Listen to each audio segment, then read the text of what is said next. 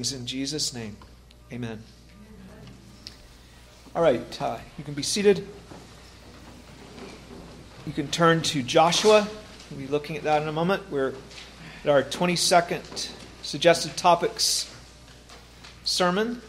And this one is, we started last week a new category that I entitled Christian Living. And we're on the second then of 13 messages I plan to bring in that category. And the topic this week, well, last week it was piety versus pietism. And we looked at the importance of pursuing true piety, which could also be called godliness. But we also warned about pietism, which is an artificial kind of a godliness, an artificial spirituality that's not rooted in the Word of God.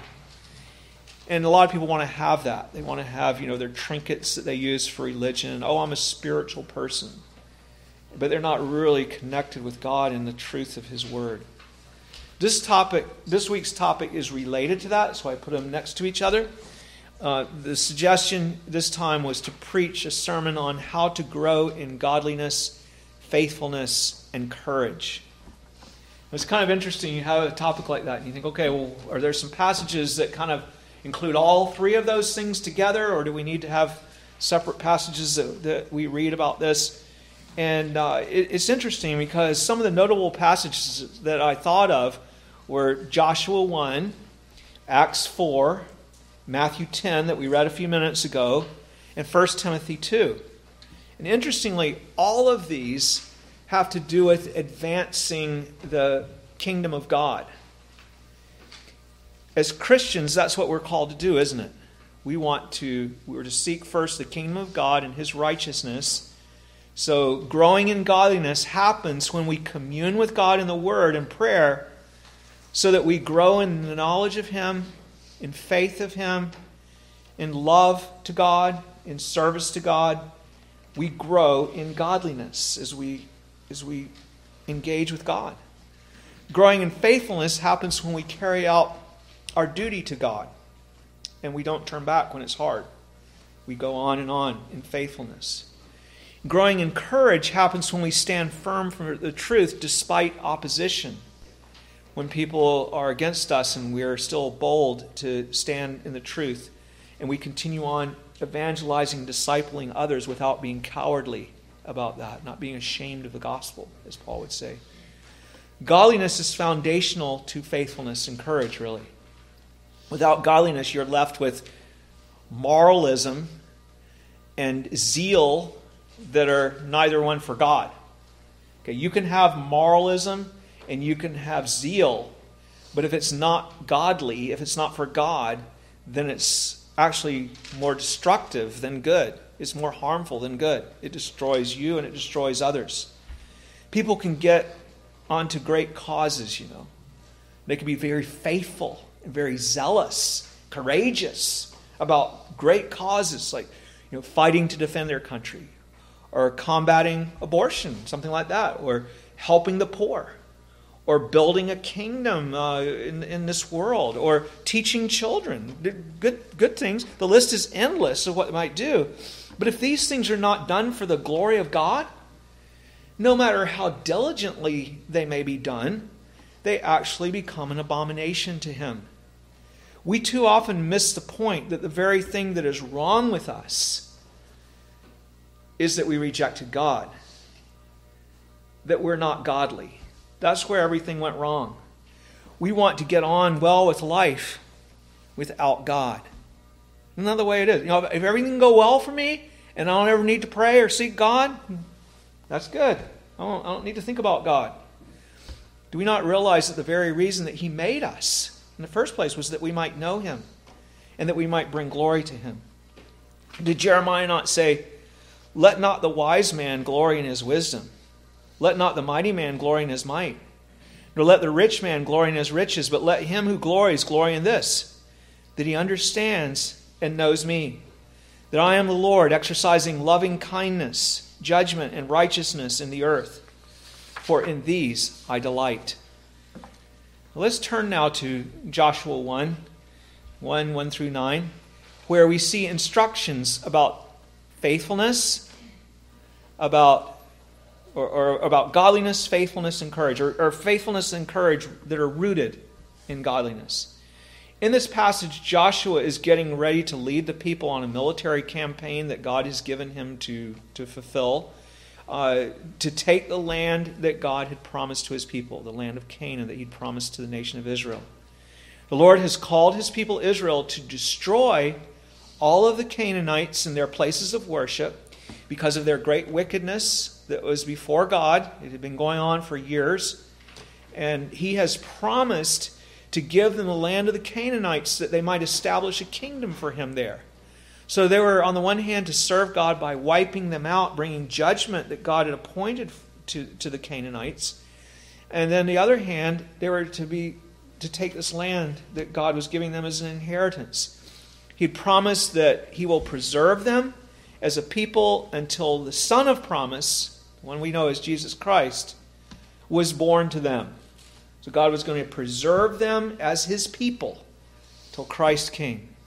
Jesus is the one who will bring and now has brought righteousness and blessings to Israel, those who believe in Israel, and to all the nations. Now think about the task which God had given to Joshua and the people of conquering this land. It was a task that required great faithfulness and courage, something that did not come naturally to Israel, and that does not come naturally to us either. To be faithful and courageous, it was essential for them to be godly. They must both do this work for God, and they must trust in God to give them the success.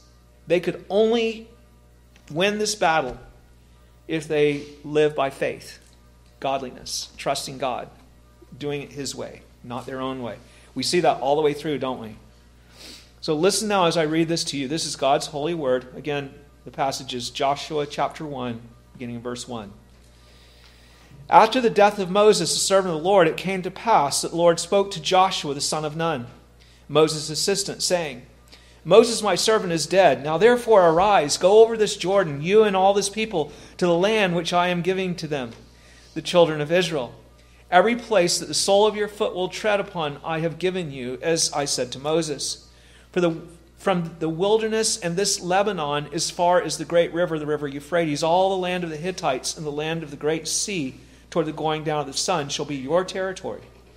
No man shall be able to stand before you all the days of your life. As I was with Moses, so I will be with you. I will not leave you nor forsake you. Be strong and of good courage, for to this people you shall divide as an inheritance the land which I swore to their fathers to give them. Only be strong and very courageous, that you may observe to do according to all the law which Moses my servant commanded you. Do not turn from it to the right hand or to the left, that you may prosper wherever you go.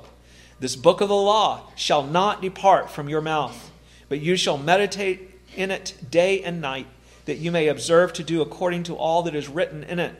For then you will make your way prosperous, and then you will have good success. Have I not commanded you? Be strong and of good courage. Do not be afraid, nor be dismayed, for the Lord your God is with you wherever you go. And praise God for his life-giving, faithful word. Here you are given 3 things that are necessary if you're to grow in godliness, faithfulness, and courage. First, to grow in godliness, faithfulness, and courage, you must have a God-given or God-wrought, God-worked in you desire to do whatever he wants. This is essential. Okay, right at the beginning. What if Israel, they're supposed to go into the land, and what if they don't want to do that? It's not going to go well for them, is it? If you don't care about the progress of God's kingdom that you're to pursue and your progress in it, you are not going to grow in godliness, in faithfulness, in courage. You will not venture out in obedience to his call if you don't care about it. You'll make excuses, and you'll fill yourself with all kinds of distractions. This is illustrated, isn't it, in this very historical situation that God is speaking into here as he calls them to go in and take the land. Look at how the passage opens. After the death of Moses, the servant of the Lord, it came to pass that the Lord spoke to Joshua the son of Nun, Moses' assistant, saying, Moses, my servant, is dead.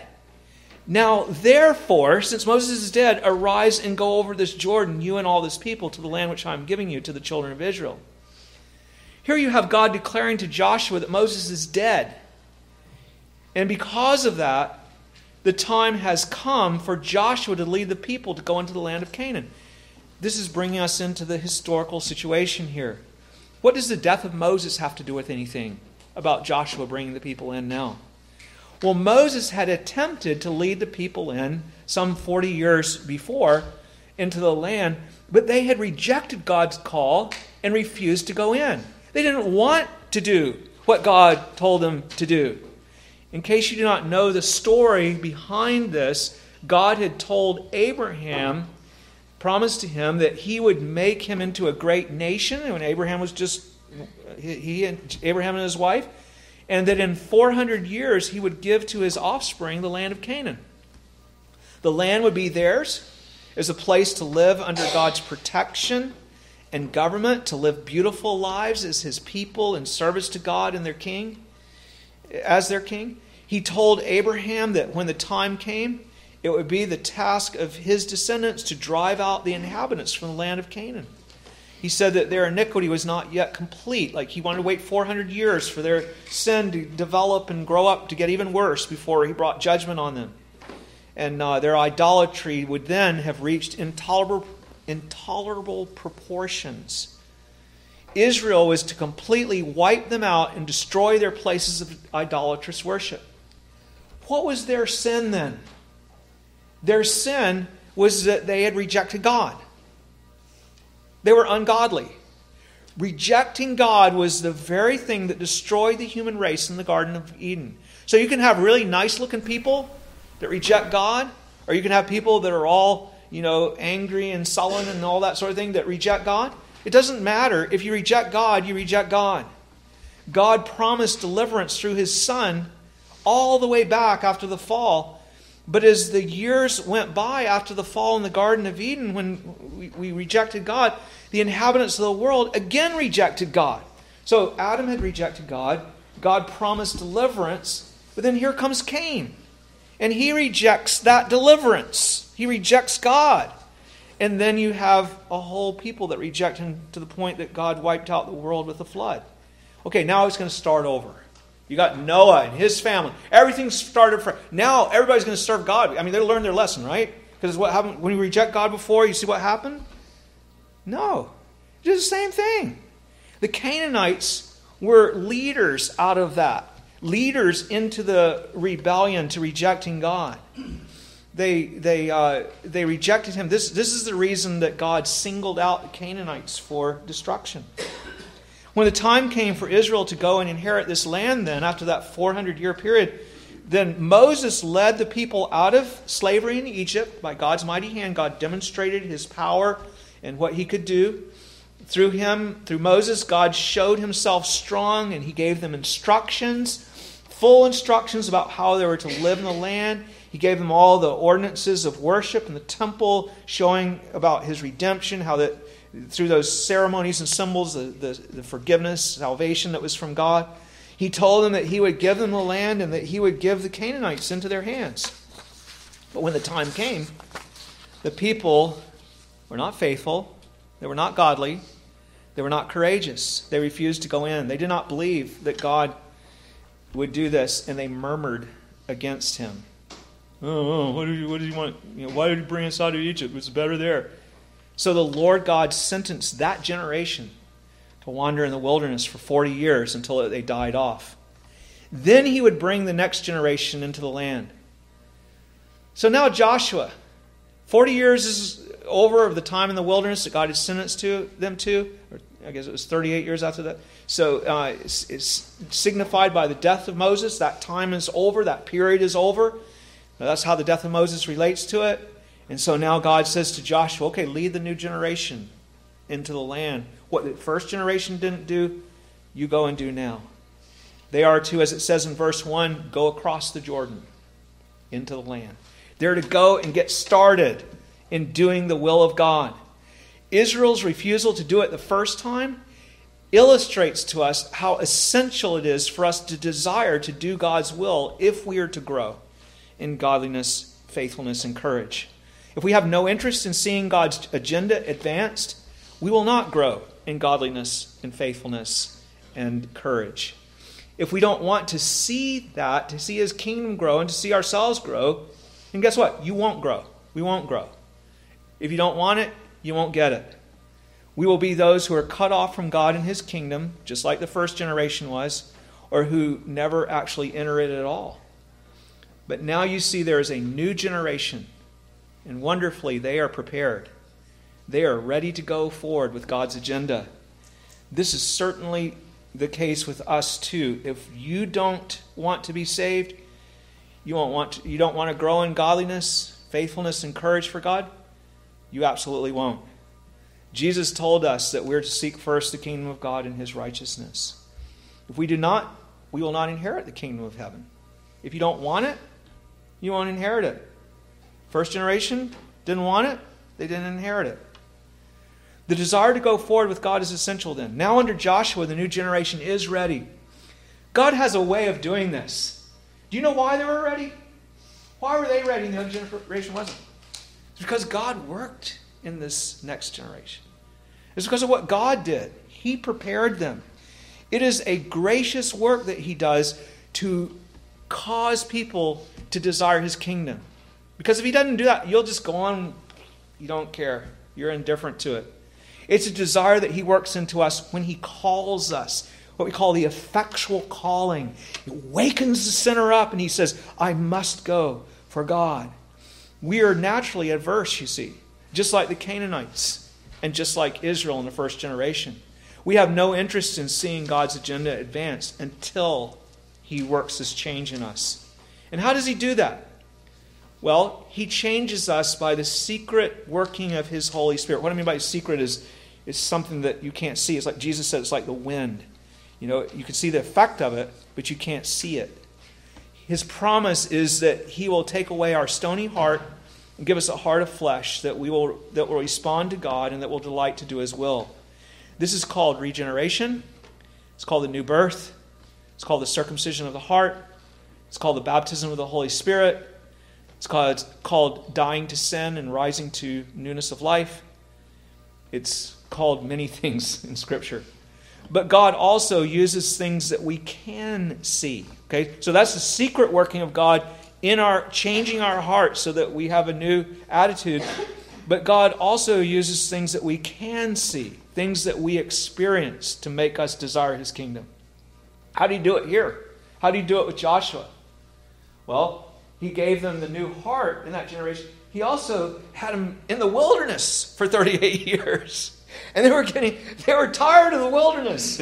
And we got to go forward with this. We're done here. We're ready to go in and do what God has called us to do. He used that to prepare them. And God can use things that are very, very direct and practical like that. Besides that, God had taken care of them and shown them His mighty power so that they could trust Him. He'd given them certain deliverances and protections and provisions. He provided food for them that whole time. So He had used hardship, rebukes, people like Moses and Joshua. He'd used people in their lives to bring the people to the place where they were ready to go forward with the Lord. Sometimes you have another person that influences you, that comes alongside, and they're kind of pushing you and they're leading you, and you realize, I really do need to do that. And God works it into your life. And you start following God. Does God not do the same with you? Does He bring these things into your life? He humbles you with affliction. Say, I can't go on like this. Or He gives you encouragement in His care. You see the faithfulness of God and you say, I should serve God. He's been so kind to me. He uses godly people and He uses all kinds of circumstances to cultivate a desire, a fresh desire for His kingdom. Perhaps God will be pleased to use this sermon to do that. Maybe some of you who hear this sermon will be stirred up and say, I need to do this. I can't go on like I am. I need to go on in service for God. It would be wonderful if that happened. Today you'll say, I've been sluggish. I need to get on with it. I need to go on for God. I need to quit dilly-dallying around. If that happens, it's wonderful. If that happens, it is God preparing you. You will not grow in godliness, faithfulness, and courage unless you have a desire to grow in the grace of God and to see His kingdom advance. No question, do you have that desire? Is that desire in you or not? That's the first thing that's needed. Now let's look at the second. In this passage we see that the second thing, to grow in godliness, faithful, and courage, you must keep before you what God has promised. You can see in verses 2 through 4 how God renews His promise to give Israel the land. He says this, that we read before, Moses, my servant, is dead. Now therefore arise, go over this Jordan, you and all this people, to the land which I am giving to them, the children of Israel. Every place, he says, look at this, this is a promise. Every place that the sole of your foot will tread upon, I have given you, as I said to Moses, from the wilderness and this Lebanon, as far as the great river, the river Euphrates, all the land of the Hittites, into the great sea, toward the going down of the sun, shall be your territory. The Lord had already given them this promise many times, all the way back to the day of Abraham. But here He graciously gives it to them again. They needed it again because of their weakness. We need to hear God's promises again and again because of our weakness. If you want to grow, that's what you need. You need to know what God has promised. You need to know that He has promised you forgiveness through Christ crucified, lest you go around in guilt and despair. You need to know that He has promised you growth, because you'll give up trying if you're not looking to God to do it. You need to know that He has promised that His church will increase in the world. Not every congregation will necessarily increase, but His church will continually increase in the world, and you need to go in that hope, or you'll despair. You need to know that He has promised that we will inherit glory with Jesus. If there's no end goal, why would you go on? If you don't know what God has promised, you will pursue the wrong things. A prosperity preacher will have you looking after worldly riches and physical prosperity and health. A political preacher will have you looking to reform the society rather than to advance the gospel.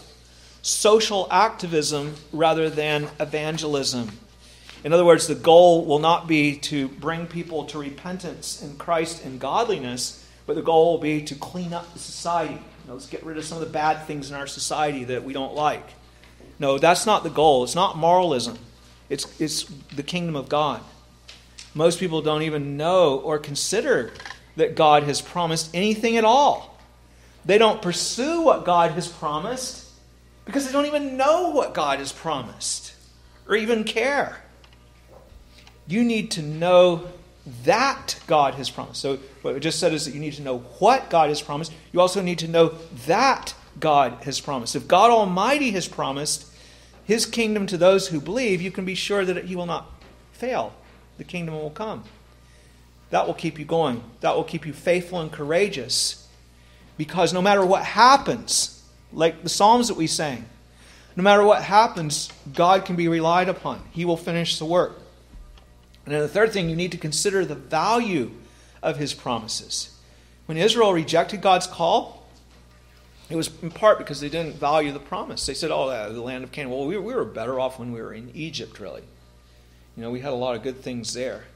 They looked at the promise of having the land where God would be their God as something of little value and interest. They didn't realize that to be in the wilderness with God was way better than to be in Egypt without God.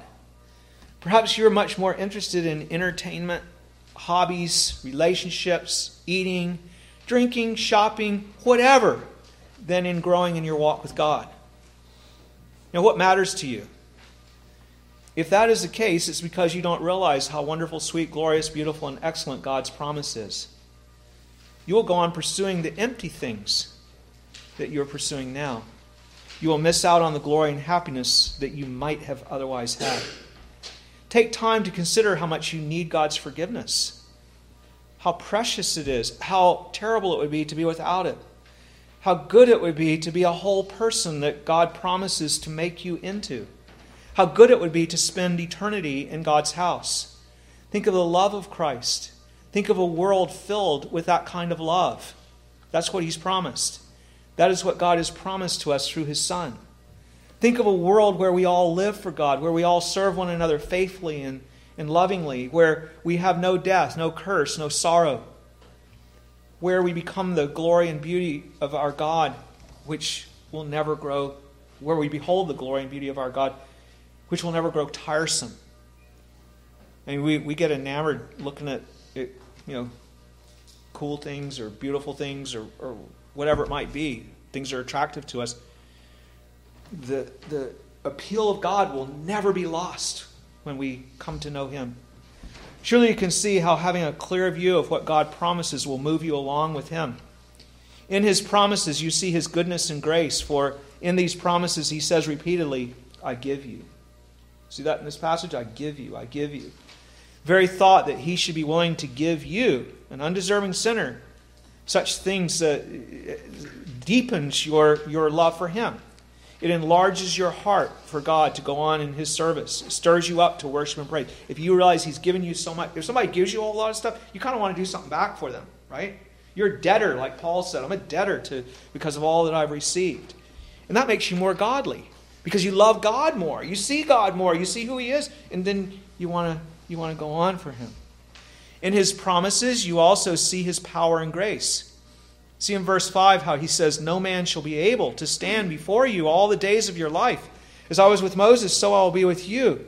I will not leave you nor forsake you. Think of who God is. Israel is taking on enemies that were more powerful than they were.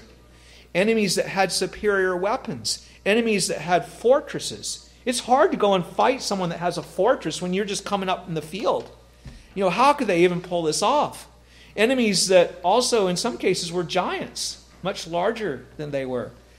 We are called to do things that would be impossible for us to do without God's help. To grow in grace, to put off the old man and to put on the new man, you can't do that. Not without God's help. To glorify God, you can't do that. To win souls for Christ, you can't do that. To bring nations to Christ, you can't do that either. We can't do that. When you see who it is that has promised us His kingdom, then you can be sure that neither man nor all the powers of hell and Satan and his minions will be able to stop us. He is God and He has promised. Do you see how His promises make you faithful and courageous? Do you see how you don't have any courage or faithfulness without those promises? When you know that He has promised, it enables you to bear hardships and loss in the pursuit of His kingdom and righteousness. That's faithfulness, to go on when there's loss and hardship. It makes you bold to go forward for Him despite the strength of the enemy. What's that? That's courage. You say, God is with us. You're like Jonathan when he was fighting the Philistines with just his servant. And there they are fighting a whole group of men. And He that is with us is greater than, he knew that God was stronger. This is the response that the Lord expects. Look at verse 6. He says, be strong and of good courage, for to this people you shall divide as an inheritance the land which I swore to their fathers to give them. So He's kind of visualizing it. That land I'm going to give you, you're going to be dividing this up among all the people here that are going in to fight. That's going to be the outcome of this. Take the promise. That's the promise. Faithfulness and courage increase when your eye is on God who promises. Yes, to grow then, you must, first we saw, want to do the will of God. And secondly, that you must keep your eye on what God has promised. Those are the first two things. Now the third. To grow in godliness, faithfulness, and courage, you must hear God's express commandments and obey them by His grace. In the rest of the passage, we kind of have three commandments. Some of them are repeated more than once, especially the first one we're going to look at. But there's more or less three commandments here, imperatives that are given to us. Very important if we're to grow. If we're to grow in godliness, faithfulness, and courage, we must diligently obey these commandments. Because of the way God works, we need to look at his commandments. We were just talking about promises. You can actually look at God's commandments as promises to our faith. Promised blessings, in a sense. When he commands something to those that he promises to save, then like Augustine says, give what you command. He gives what he commands. He works it into us. He will enable us to obey. For example, when he says, be fruitful and multiply, that's not just a commandment, it's also a blessing. It's to his whole church. It means that evangelism will succeed. It means that we'll bring forth godly children. It will fill the earth with people for God. It's not just a command, it's also an enablement, an empowerment that we can do that.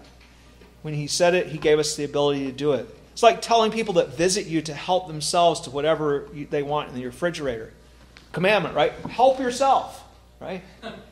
And what you're saying is, I'm authorizing you to go and take whatever you want. That's what you're telling them. And it moves them along. As you launch out in obedience to God's commands, you'll find him strengthening and enabling you to keep those commands. So if you step back and you say, those commands are too hard. But as you go forward with it, you'll have strength that you didn't know you had. Because God will bring that strength to you. When he commands you to be holy, and you pursue holiness, you'll grow in holiness. When he commands you to circumcise your heart, you can't do that. His promise is that he will circumcise your heart. It goes with the command. He said, circumcise not only your flesh, but your heart. And then he said, I will circumcise your heart. So we look to God to give us that change, that new birth in that case that circumcision points to. Let's look at 3 commands that are found in our text. First, there is the command simply to be strong and courageous. So the very thing we're talking about, we're commanded to be. How can we be strong and courageous? God commands you to be strong and courageous. We've already seen this one in verse 6. It's actually repeated twice more. In verse 7, he says, only be strong and very courageous. And then in verse 9, he says, have I not commanded you? Be strong and of good courage. When we looked at the promise before, it was that which is a consequence of believing God's promises. In other words, that we become courageous and faithful or strong, that when we believe what God has promised. We saw that when we know and consider that our gracious Almighty God has promised, it has a way of making us actually strong and courageous by faith. His promise is foundational to our faithfulness and courage. But it is also very helpful to see that it works kind of the other way, to have him command us to be strong and courageous. You'll say, but how can he command something like that? You're either strong and courageous or you're not, right? Well, I'm just weak. I lack courage. People say it's just a given. I don't have any say in it. Well, what you say is partially true, but there's a whole lot more to the picture. Having God command us to be strong and courageous makes it clear that even though you might be helpless to be anything else but weak and feeble and lacking courage, it is still sinful to not be strong and courageous. You say, oh, no, I can't help it. It's not sinful. It is sinful because God commands it. That's why it makes such a difference to recognize that God commanded it. If a man is a compulsive adulterer and he says, oh, I just can't help it. Just every time I see another woman and my wife, I just want to go and sleep with her. That's just I just can't help it. Oh, well, it's not sinful because you can't help it. Huh? No, of course it's sinful. His adultery is still sinful. In fact, in one way, it's even worse if he can't help it, because it shows that he's in bondage to his sin.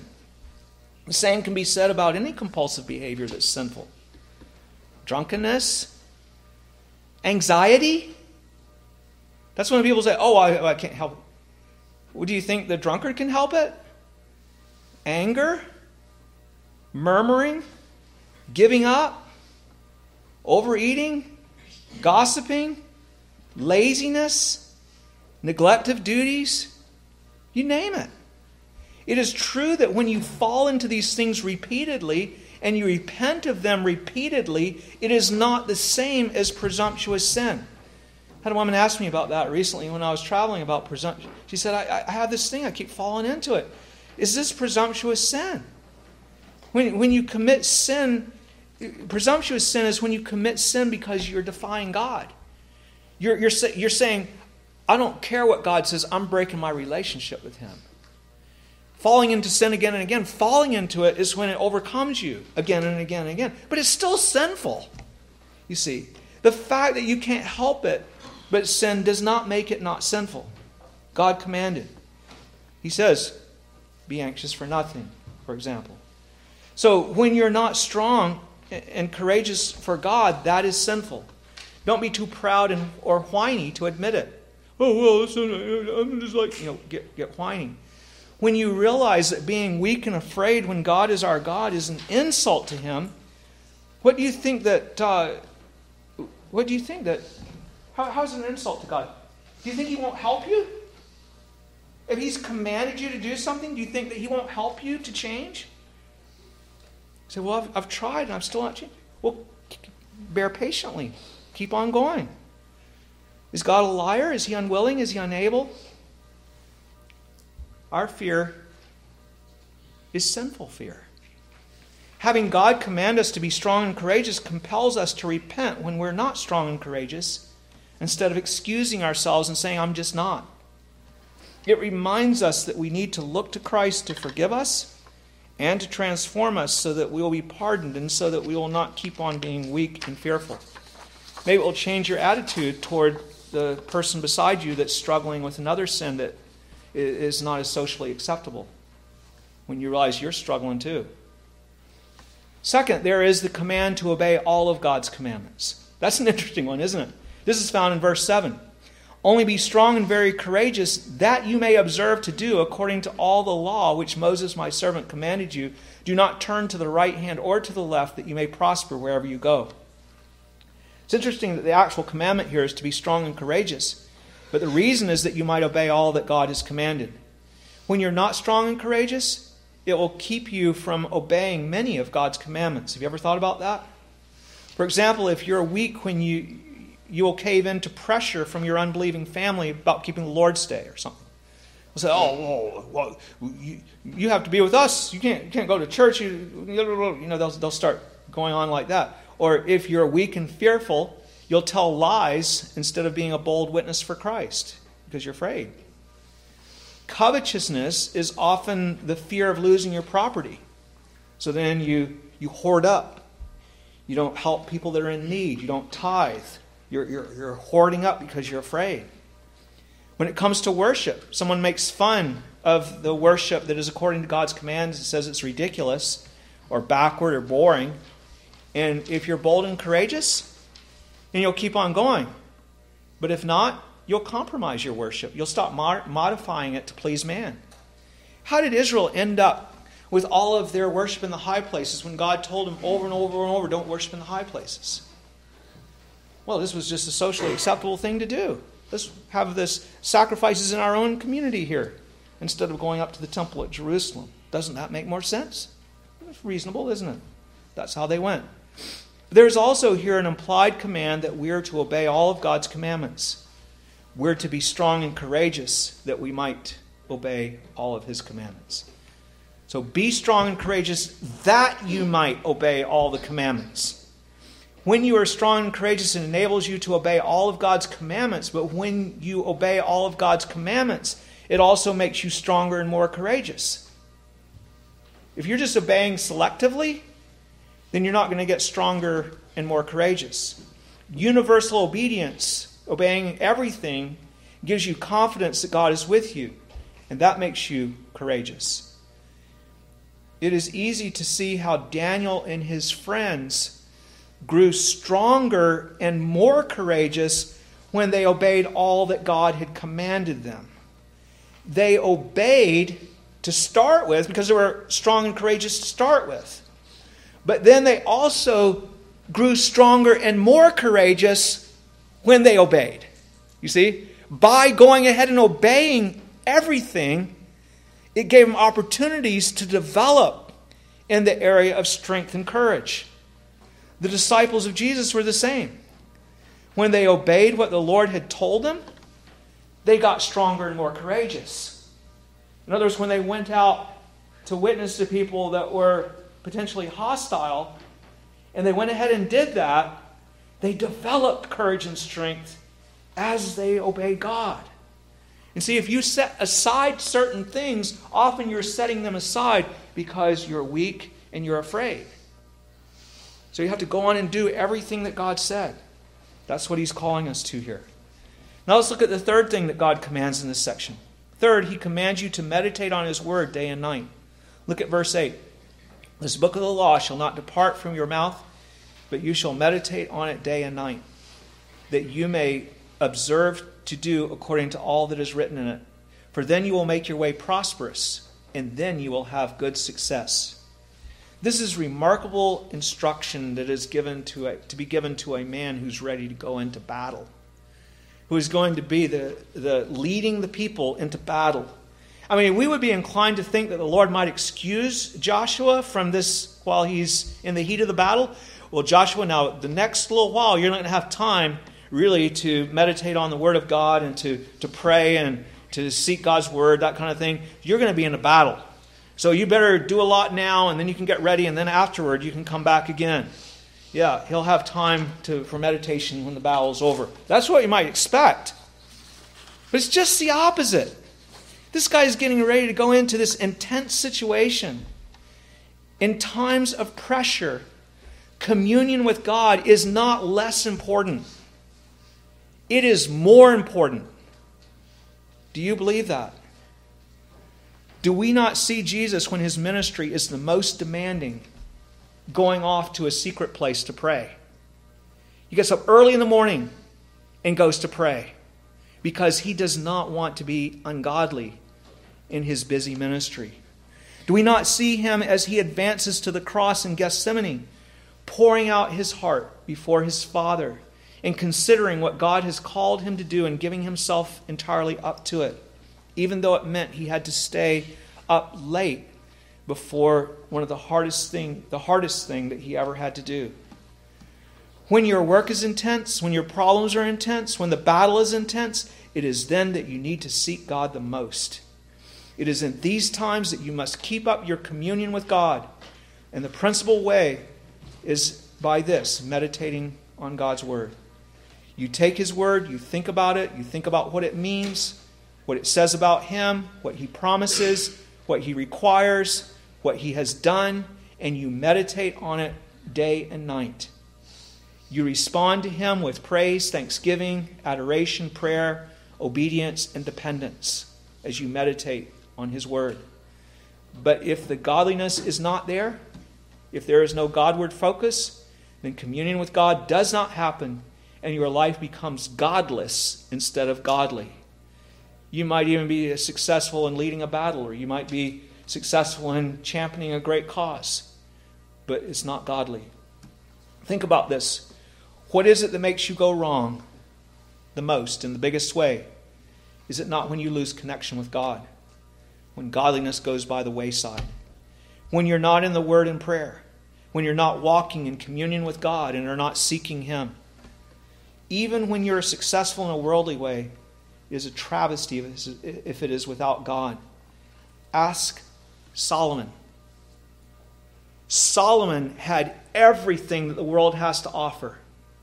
Everything that people dream about. Most people just dream about. He had it to an extent that most people would even just dream about. Riches, gold and silver. Silver was just like common stuff because there was so much gold and silver. Wisdom. He had wisdom beyond anyone. Fame. Everybody admired him. 1,000 beautiful women. The best food. He had treasures that he had collected from all over the world.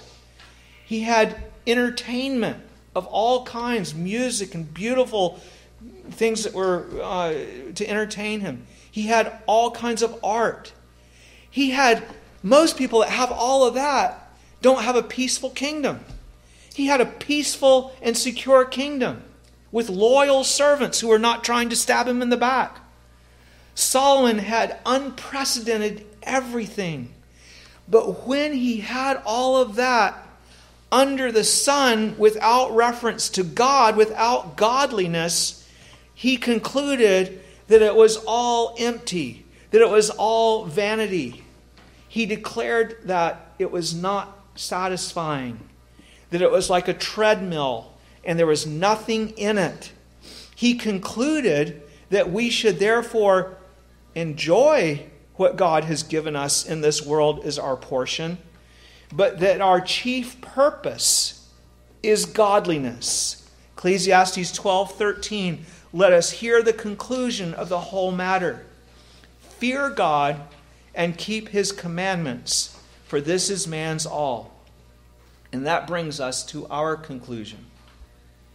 Examine yourself. First thing, reviewing what we did, do you want to grow in godliness, faithfulness, and courage? Do you really want to see God's kingdom advance and to advance in his kingdom? Is that what you're pursuing? If you're not, then it's not going to happen. Number 2, do you keep before you the fact that God has promised his kingdom to you? That he is the one by whom you can make progress in his kingdom. You can't do it on your own.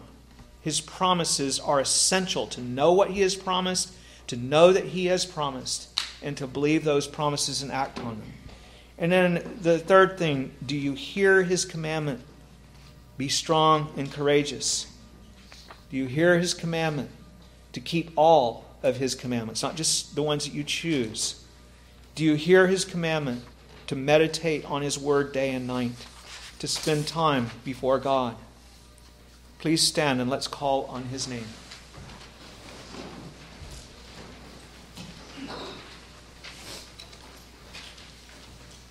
Our gracious Heavenly Father, this is an interesting topic that we were given today to consider, the growing in godliness and faithfulness and in courage. And we pray, O Lord, that you would help us to do that. That first of all, you would give us a desire to do that. A burning passion and desire. Please forgive us because we don't have the desire that we ought for it.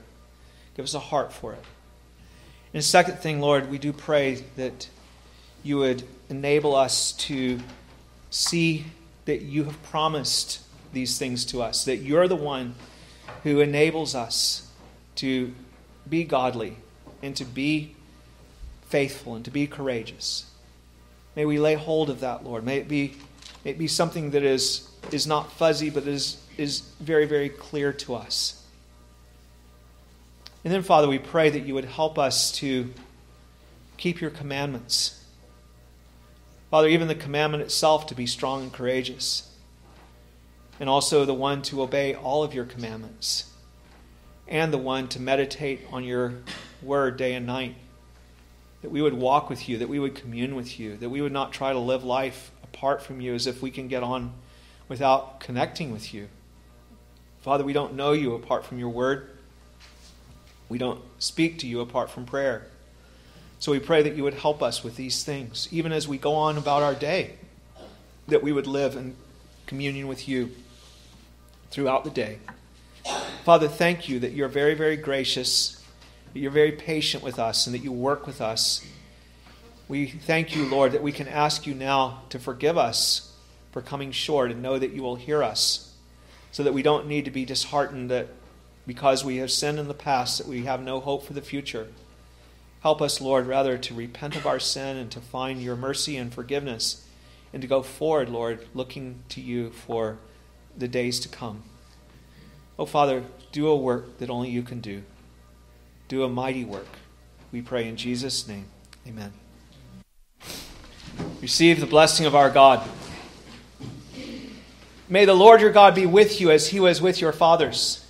May he not leave you nor forsake you, that he may incline your hearts to himself, to walk in all his ways, and to keep all his commandments and his statutes and his judgments, which he commanded your fathers. Amen.